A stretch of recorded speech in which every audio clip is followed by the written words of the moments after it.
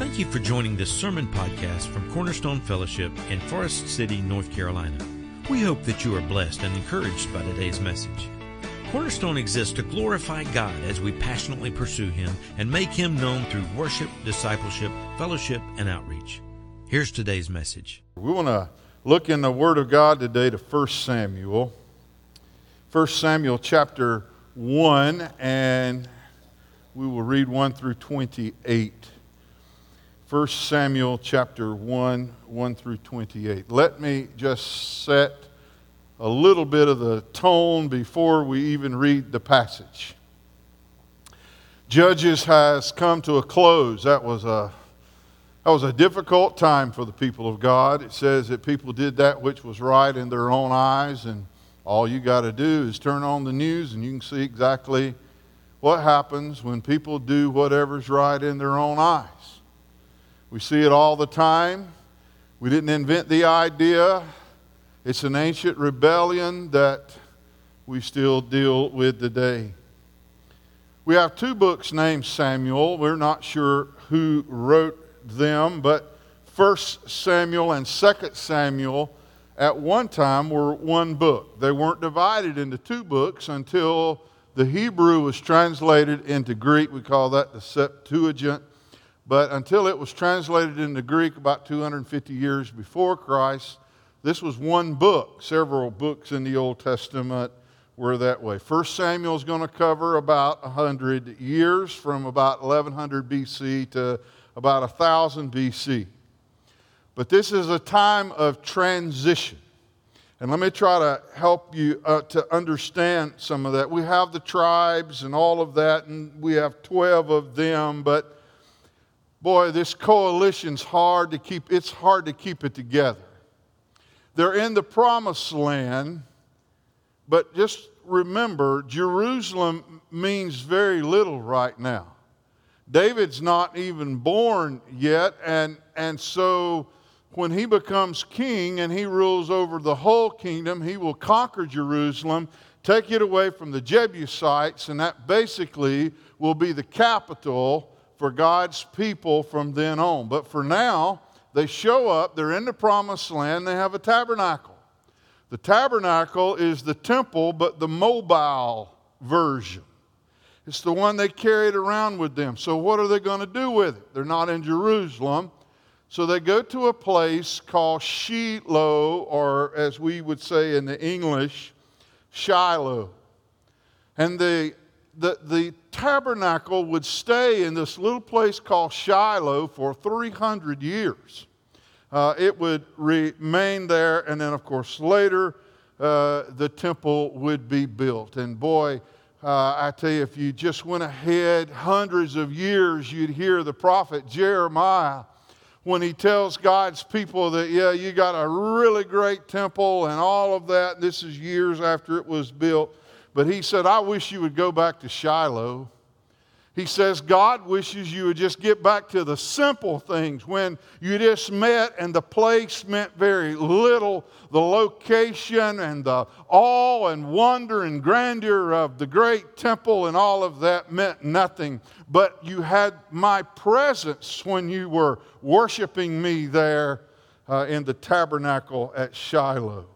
The word Shiloh means giver of peace, and there is a prophecy about the word Shiloh or Shiloh from Genesis 49:10.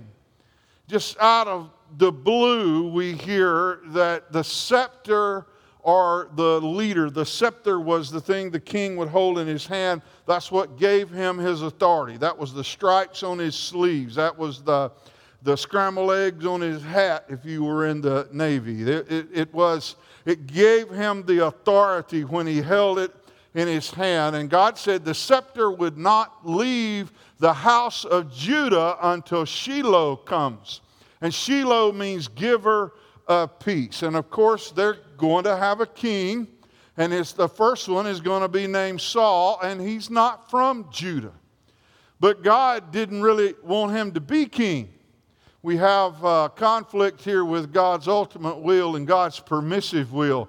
He allows it to happen, but in 1 Samuel 8:7, Of course, later on, God says to Samuel, listen to the voice of the people in regard to all that they have to say to you, for they have not rejected you, Samuel, but they have rejected me from being king.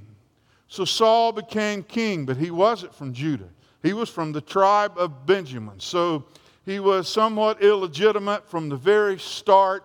And of course, he lives and he dies, and then later David will come to the throne. Now, let's go back then and read our passage.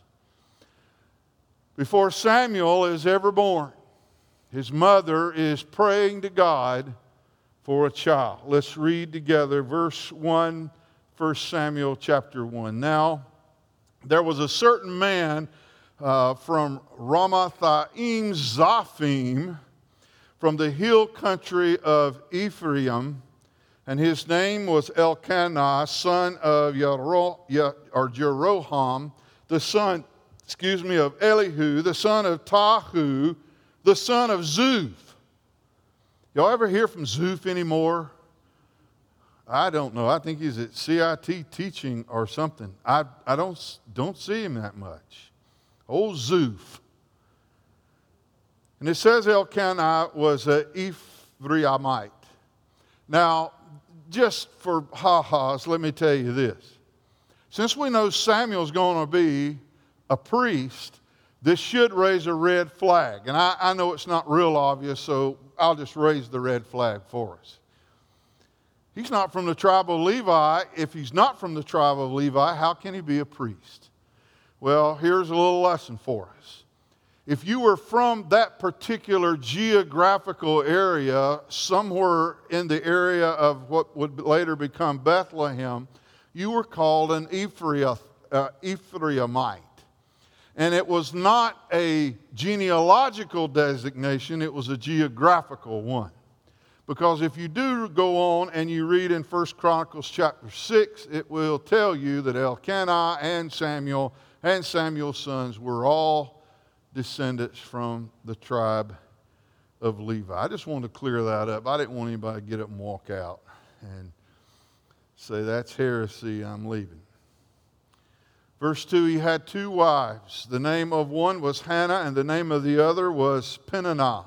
And Peninnah had children, but Hannah had no children. Now this man would go up from his city yearly to worship and to sacrifice to the Lord of hosts in Shiloh. And the 2 sons of Eli, Hophni and Phinehas, were priests to the Lord there. And when the day came that Elkanah sacrificed, he would give portions to Peninnah, his wife, and all her sons and her daughters. But to Hannah, he would give a double portion, for he loved Hannah, but the Lord had closed her womb. When you sacrificed at the tabernacle or the temple, if you were sacrificing for sin, you got none of the animal back. But if you were sacrificing a sacrifice of thanksgiving, then you got a portion of the meat back to you that you could take home and provide for your family. Verse 6, her rival, this is Peninnah, her rival, however, would provoke her bitterly to irritate her because the Lord had closed her womb. She's married, they're both wives of Elkanah, and she is picking at poor Hannah. And it happened year after year. And as often as she went up to the house of the Lord, she would provoke her. So she wept and would not eat. And then Elkanah, her husband, said to her, Hannah, why do you weep? And why do you not eat? And why is your heart sad? Am I not better to you than 10 sons? And then Hannah rose after eating and drinking in Shiloh. And now Eli the priest was sitting on the seat of the doorpost of the temple of the Lord. And she was greatly distressed, and she prayed to the Lord and wept bitterly. And she made a vow and said, O Lord of hosts, if you will indeed look on the affliction of your maidservant and remember me and not forget your maidservant, but will give your maidservant a son, then I will give him to the Lord all the days of his life, and a razor shall never come on his head. This Nazar is the word here for this kind of commitment. Nazarite was a vow that you could take. You would take a Nazarite vow to never touch strong drink, never touch a dead body, and to never cut your hair. So if some of you guys or parents want you to get a haircut, just tell them you're a Nazarite. Didn't work for me, but it might you. And that came about as she continued praying before the Lord that Eli was watching her mouth. And as for Hannah, she was speaking in her heart. Only her lips were moving, but her voice was not heard. So Eli thought she was drunk. And then Eli said to her, "How long will you make yourself drunk? Put away your wine from you." But Hannah replied, "No, my Lord, I am a woman oppressed in spirit, and I have drunk neither wine nor strong drink, but I have poured out my soul before the Lord. Do not consider your maidservant as a worthless woman, for I have spoken until now out of my great concern and provocation." And then Eli answered and said, "Go in peace, and may the God of Israel grant your petition that you have asked of him." And she said, "Let your maidservant find favor in your sight." So the woman went her way and ate, and her face was no longer sad. And then they arose early in the morning and worshiped before the Lord and returned to their house in Ramah. And Elkanah had relations with Hannah his wife, and the Lord remembered her. And it came about in due time after Hannah had conceived that she gave birth to a son, and she named him Samuel, saying, "Because I have asked him of the Lord." And then the man Elkanah went up with all his household to offer to the Lord the yearly sacrifice and to pay his vow. If God gave you a son, you had to go to the tabernacle and take him something to thank him for the son. But Hannah did not go up, for she had said to her husband, "I will not go up until the child is weaned, and then I will bring him, that he may appear before the Lord and stay there forever." And Elkanah, her husband, said to her, "Do what seems best to you.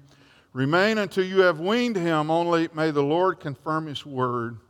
So the woman remained and nursed her son until she weaned him. And now when she had weaned him, she took him up with her, and a 3-year-old bull, and 1 ephah of flour, and a jug of wine, and brought him to the house of the Lord in Shiloh, although the son was young. Just so much in the passage we won't have time for, but they could have brought a much smaller gift than this calf.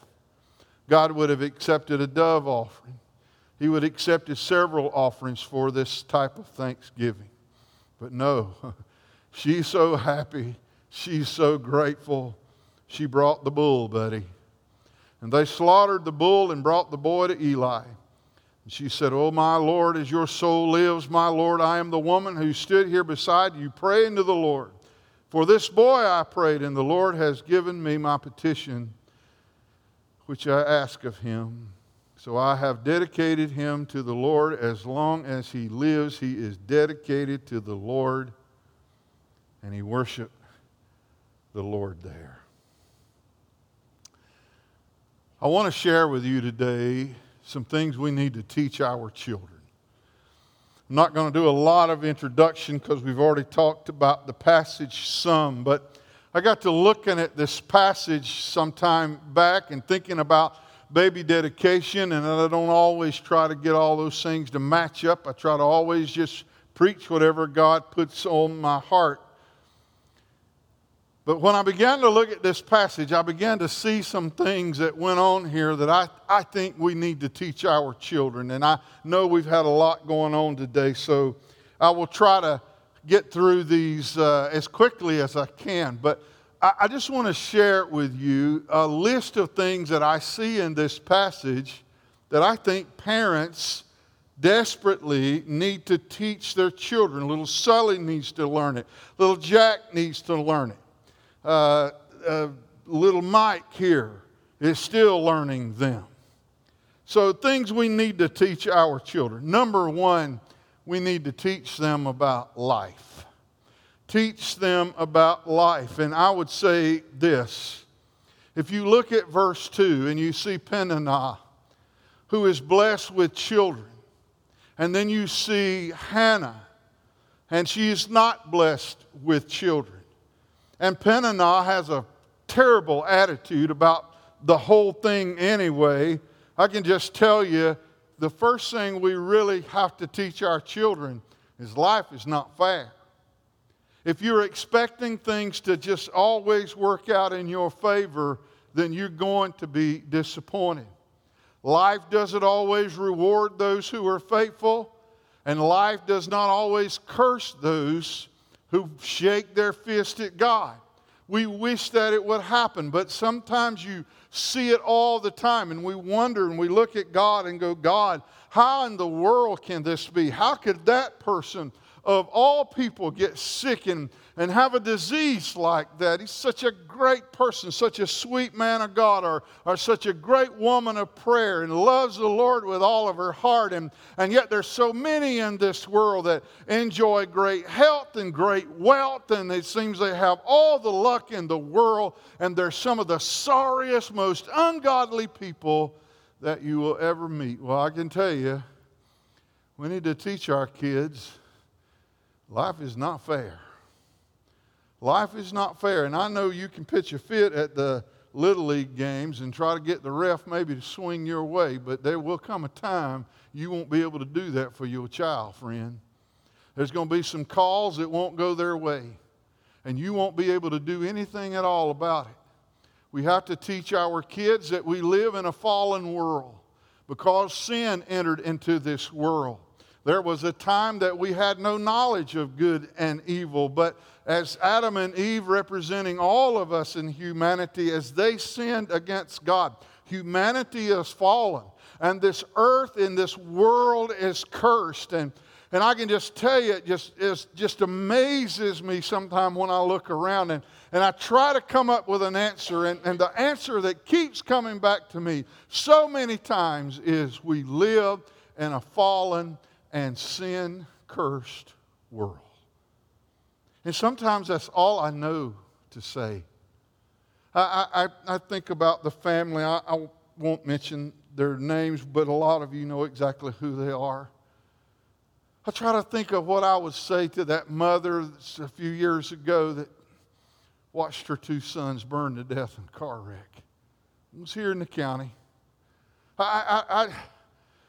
I'm just telling you, I don't know that I got some really cool verse that would just fit right in there. And I'm just telling you, all I know to say, if she were to ask me, how in the world can this happen?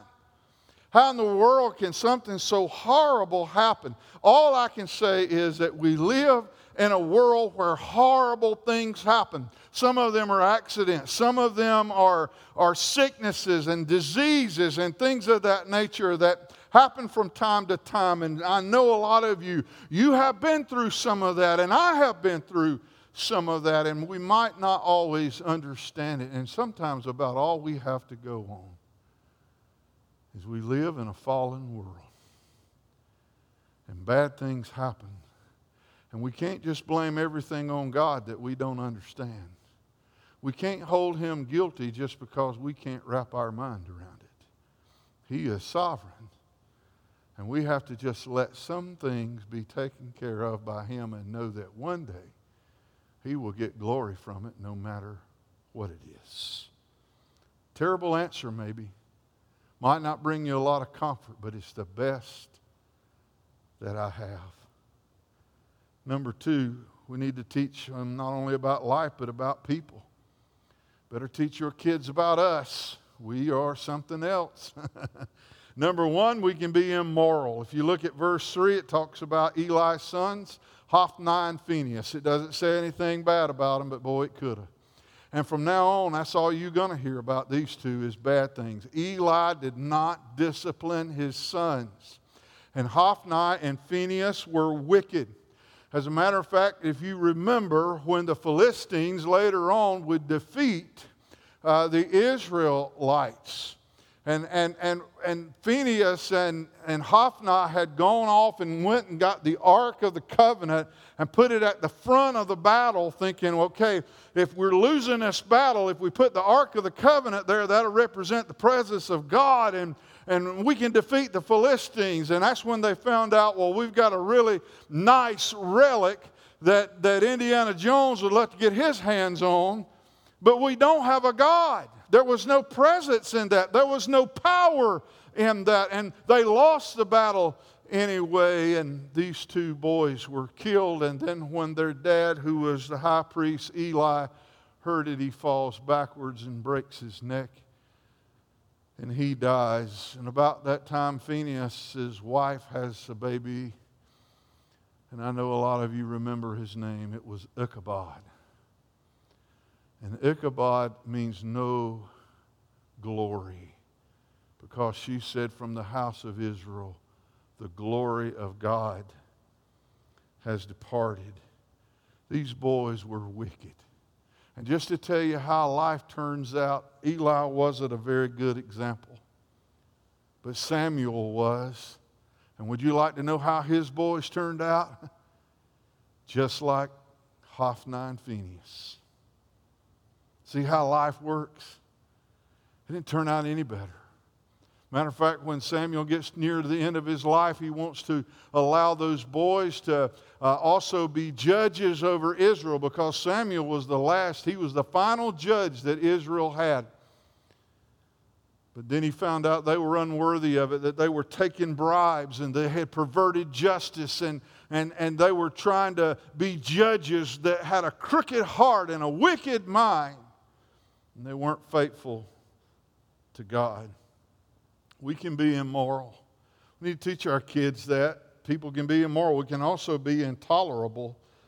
Her rival, Elkanah's other wife, Peninnah, she was provoking Hannah.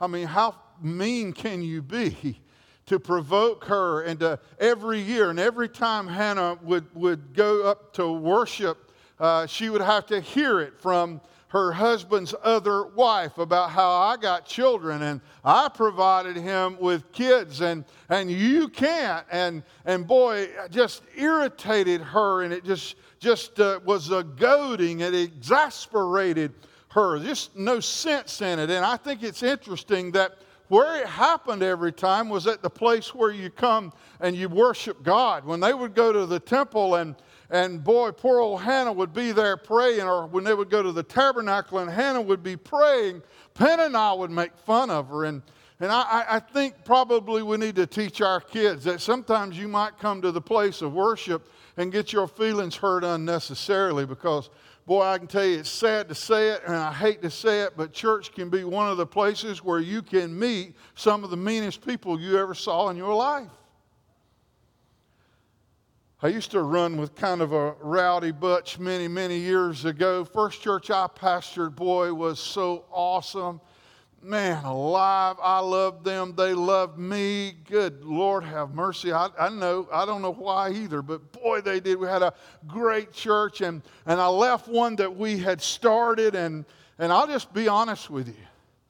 It was a bigger church, and I think I had that in my mind, and I was kind of feeling like, man, it's maybe a time to kind of step it up a little bit, and got a big church in another county trying to call me and all of that. And I can tell you, all of that played a role in it, and God let me just go right on. And in my second church, I want to tell you something, friend. Well, I'd met a few mean people in my life, but the meanest people I ever met in my life went to that church every Sunday. We can be intolerable. There's a lot of gossiping. There's a lot of backbiting. There's a lot of minding other people's business.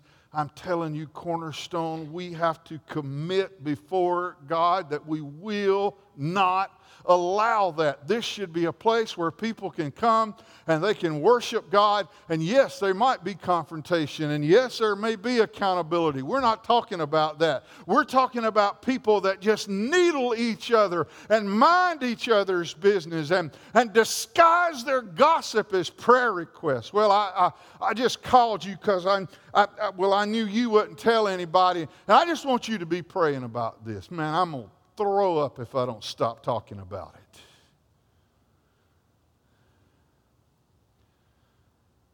At least just say, hey, I got a juicy hunk of gossip. And I know I ought not to be telling anybody this. And I know it's none of my business. But I'm weak and I can't help it because it feels so good to know something. And I know that I can tell you, and I know you tell me you won't tell anybody, but I know by Sunday there'll be 10 more people who knows about it because I told you, and you got somebody you tell because you know they won't tell anybody. We can't tolerate that. This is not the place. Happened year after year, verse 7. Teach our kids we can be, as people, intolerable, immoral. We can also be insensitive. Elkanah, her husband, man, he did really love her. But listen to what he said in verse 8. Why do you weep? And why do you not eat? And why is your heart sad? And then he says it, guys. Guys, listen to me. He says, am I not better to you than 10 sons? Isn't it great to know, guys, that saying about the dumbest thing possible to your wife was not invented by us? Am I not better than 10 sons? Like she was going to go, oh, I hadn't thought about that. Honey, I'm sorry. Am I been crashing your day by looking sad? Well, of course you mean more to me than 10 sons. He looks at her, and he honestly, I think, guys, he's like us. He's trying to comfort her. But it's just like when you look at your wife and go, you know, honey, you really look good. You look sharp today. And you're in there, man. You got it going on. And then you go, I know a lot of women your age that don't look near that good. See, just if God had stopped your heart just a second sooner, you could have died and she'd have been in love. Now she's thinking about stopping it.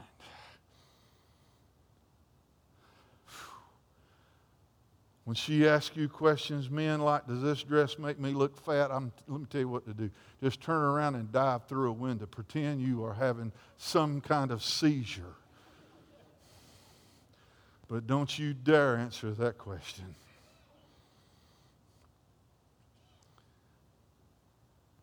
I know he meant well. We need to teach our kids about people. Sometimes they may not even mean it. But us people, we can be really insensitive. And number 4, last of all, we can be ignorant. We can really be ignorant. Eli looked at her and thought she was drunk. That's what you call presumption. It says he was watching her mouth. He should have been watching his mouth. But he looks at her and he says, I see your mouth over there moving. I don't hear words. Are you drunk? And I mean, he just jumps right dead on in the middle of it. Put away your wine. He didn't wait on an answer or response. He just presumed that he knew exactly what was going on with her. Sometimes people, we can be the same way. Let's teach our kids about life, about people. And let's teach our kids, number 3, about themselves. Let me tell you one thing about every one of you, especially you younger folks. I want you to hear this. First of all, God had a plan. You are not an accident. You're not an accident. I see families sometimes, they got like 3 or 4 teenagers and then they got one little bitty one. You know what happened? They're like, well, I wasn't planning on that one. You weren't. God was. God was. Verse 27, for this boy I prayed. That's why he's here. I prayed and the Lord has given me my petition which I ask of him. You are not an accident. And every child that has ever been born onto this earth or conceived on this earth, I'm telling you, it was planned by God. It breaks my heart. I looked it up again. I'd seen it recently, but I saw an updated version of it. But Iceland now brags that they have all but eliminated Down syndrome in that country. It's a small country, but they almost have no more Down syndrome. The sad part is how they got that way. They kill them all before they're born.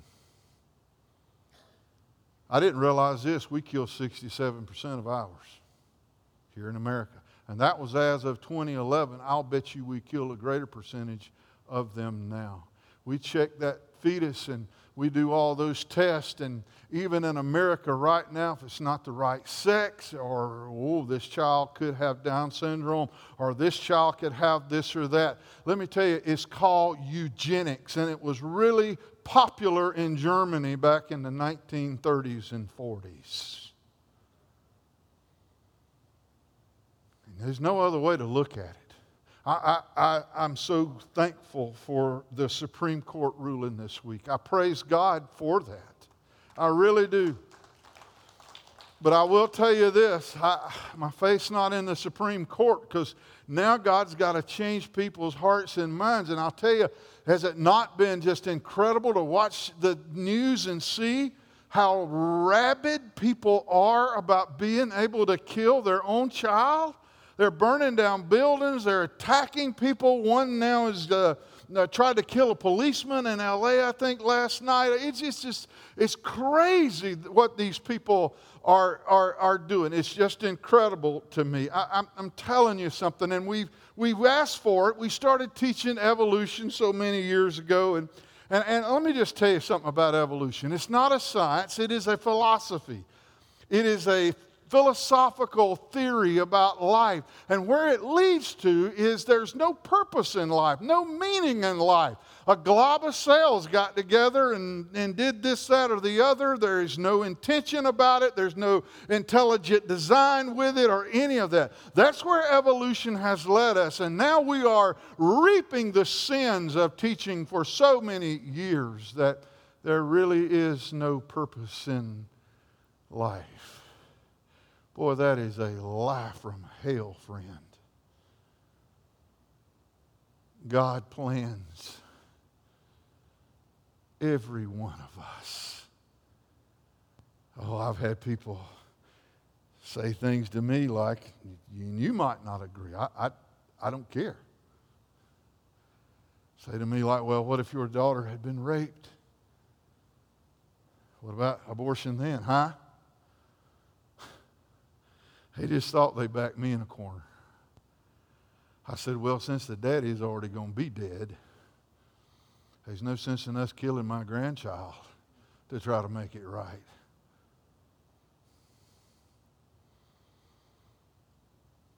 I know it would be tough. It would be difficult, and I'm glad I've not walked that road. And for people who have, I have all the sympathy in the world, but I want to tell you, God Almighty has a plan for every little life He puts on this earth, friend. Every little life. I have a grandson who has some measure of Asperger's, and he's grown up and had some different issues. Now he's like, I don't know. He's brilliant. He's so smart. He still has times when noises will irritate him or whatever, but that kid is like, well, he's like Elon Musk, because he had Asperger's too. Okay? So we got big hopes for retiring early. They're all resting on Malachi. I've been pointing the moon out to him. Wouldn't you like to go up there? Got some way you think you might get there? Little fellow was with us this week. They came here and were at Bible school. Saddled up beside his papa on the couch this week. Looked over at me and said, Papa, I wished you had both your hands. That's how that little heart and that little fella thinks. You want to tell me that was a mistake? You want to tell me there was a way we could have avoided that? Are you kidding? Are you out of your mind? I'm just telling you right now, I don't care if it gets me fired. I have no more respect for people who are willing to abort children than I do Pol Pot. Not a bit. I'm tired of it. And I'm tired of dancing around it. We are killing children. You can call it women's reproductive health all you want to. But remember what I've always said about Confucius. He said 500 years before Christ, when words lose their meaning, people lose their lives. Change the name all you want. So sad. God has a plan. He also has a purpose. Verse 28 says, I've dedicated this child to the Lord. I'm going to move on. I'm going to dedicate this child to the Lord. As long as he lives, there won't be a razor come to his head and all of that. She says in verse 11, it's obvious. It'll be obvious. People will be able to look at this child. He won't be some like, you couldn't be a secret Nazirite. It showed. And when you make a vow to God and you give yourself totally to God, it shows. God's got a purpose and He's got a plan for every single life. Teach them about life. Teach them about people. Teach them about themselves. And then, last of all, let's make sure we teach them about God. 3 things quickly. 1, His sovereignty. Now, verse 27 talks about God opening her womb. But verse 5 said God had closed her womb. You see, God had done both. It wasn't like something had happened that was beyond God's control and suddenly He mustered up enough omnipotence to address it. No, He closed her womb. And she prayed and she cried out to God, and it says they went up every year and they prayed and cried out to God, and she kept praying and crying out to God. And the answer, it seemed, was no for a long time. And then finally, after persisting in prayer, God answered her prayer. He is the one that closes wombs. He is the one that opens wombs. He is the one who is in charge. He does as He chooses. Sovereignty, there's a lot of definitions for it. One of them I like is there are no external influences on God. He does whatever He likes, however He likes, whenever He likes. Totally sovereign. Number 2, His compassion. In verse 20, she had prayed and prayed, and finally in due time Hannah had conceived and she gave birth to a son, named him Samuel. You remember the Shema, that Hear, O Israel. I read it in the baby dedication service today. The word Samuel comes from that word. Shema means to hear. And Samuel means God hears. Actually, his mother's name, Hannah, means grace. But God hears. He heard what she had to say. Of all the things in the world that God's got to do, and sometimes I feel like I'm really bothering Him, maybe. Really. I think some of the things that I worry about are trivial. And if you think about it, what would we worry about that wouldn't be trivial to God? I mean, God can do whatever God wants to do. And we'll close with that in a second. But sometimes it's almost like, God, why would you even care? And sometimes I even pray when I'm really broken about something. Man, when they told me I had cancer, I can tell you, I spent some time on my knees saying, God, I know, Lord, that I don't deserve for you to hear me, but I ask you for healing, God. I pray for healing, God. I ask you, Father, to take this away. And He did. He used a surgeon to do it. But man, when it was all over with, that I was cancer-free. There's so many people that cannot say that. But had He done nothing, I'm telling you, He still would be God. He still would be with me. And had He chose to call me home, then I would be with Him. I can just tell you, we need to teach our kids that God is sovereign. God is compassionate. Suicide rate among younger people nowadays is incredible. And I think a lot of kids get to the place in their life. Maybe if they had just waited an hour, they would have totally changed their mind. But they get to a place in their life somewhere where it's like just nothing seems to matter. Well, let me just tell you right now, kids, you matter to God. He has a plan for your life. He's sovereign. He's compassionate. Last of all, we need to teach him about his ability. This is the first time in Scripture that God is referred to as the Lord of hosts. It occurs 261 times in the Old Testament. The first two are here. And if you look up the word Lord of hosts, Yahweh Shabbat, in the Hebrew it means he is in charge of armies. And I love to get over, and I did this week, I love to go on over sometimes and read some of the final chapters of Revelation where God cut some of those armies loose. He's not low on resources, friend. I tell you, I don't know what's going to happen with this world. I think probably I have a lot of friends that would have thought that, well, after the Roe versus Wade thing this week, Pastor Mike will have to take 2 weeks vacation to just get his voice back from shouting. It has been a big issue for me. It still is, you can tell. But something's happened over the years of me praying that one day that would no longer be at least a constitutional right. It actually never, ever was. They just recognized that this week. But something's happened over the years of praying for things like that. I've begun to realize more and more. Any faith you put in courts and politicians and presidents, it's a waste of time. It's a waste of time. Pray to God. God can change things. God can change things. I already know what the governor of this state's going to do about it. We've got to quit electing people like that. You understand what I'm saying?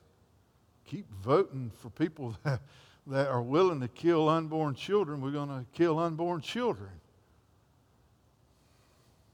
I know I'm not even supposed to say that, but I'm just telling you. What are we thinking? What are we thinking? I would just say this, though. Oh, I vote. I think it's a right and a privilege as a citizen. And I'm going to keep on doing that. And I might even post things from time to time that get on somebody's nerves. I don't know. I'd love to tell you I never post anything just to get on people's nerves, but then I'd have to repent of lying. But I will tell you something God's taught me over the years. He's sovereign. He's the one in charge. I won't be here to rant and rave throughout the lives of my grandchildren. They're going to have to grow up in a world, because one day God's going to call Papa home. And I'll have grandchildren and great-grandchildren that's going to have to grow up in a world without me if God tarries his coming. I won't be there to hoop and holler about it. But God will. We have to put our faith and our trust in the Lord. Let's teach our children those things about God. Let's pray. Our Father, we love you, Lord. We thank you, God, for creating us. We thank you, Lord, for the purpose you give us in life, for the meaning that we find in you, Lord. We ask you now, Father, to help us to be a light in this darkness, God. We know we live in a sinful, fallen world, but I pray, God, that you'd help us to be a light in this world. And I pray right now for every person here, especially the youth, God, and especially for the children who are not even in here now, God. I pray that you would help all of them to see that you have a plan and a purpose for their life, God. You already know who you want them to marry. You know where they need to go to college. You know what you're calling them to do in their life, Lord. And every one of them have a calling, God. I pray, Father, that you would help us as the adults to help them to see that, Lord. Help us to live out the calling that you have brought in our lives, God, so they would understand how important that is. Help them to see in our lives that we've made it a priority, God. We thank you, Lord, for loving us like you do, for hearing us when we pray. God, we've never asked you for anything that would put you in a bind or get you in a hurry. We know that. So I just thank you, Father, for listening to us. When we cry out in fear, when we worry about things, Lord, that we should have ignored years ago, Lord, sometimes things scare us and frighten us that shouldn't. Lord, I pray that you'll just help us. Thank you, God, for not only being the creator of this universe, but also being a God who hears. Thank you, dear Father. In Jesus' name, amen.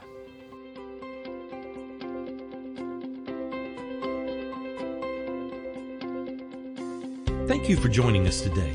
If you have any questions or would like to know more about Cornerstone, please visit our website at servantsway.com or email us at office@servantsway.com. Cornerstone Fellowship is located at 1186 Hudlow Road, Forest City, North Carolina. Please join us again next week.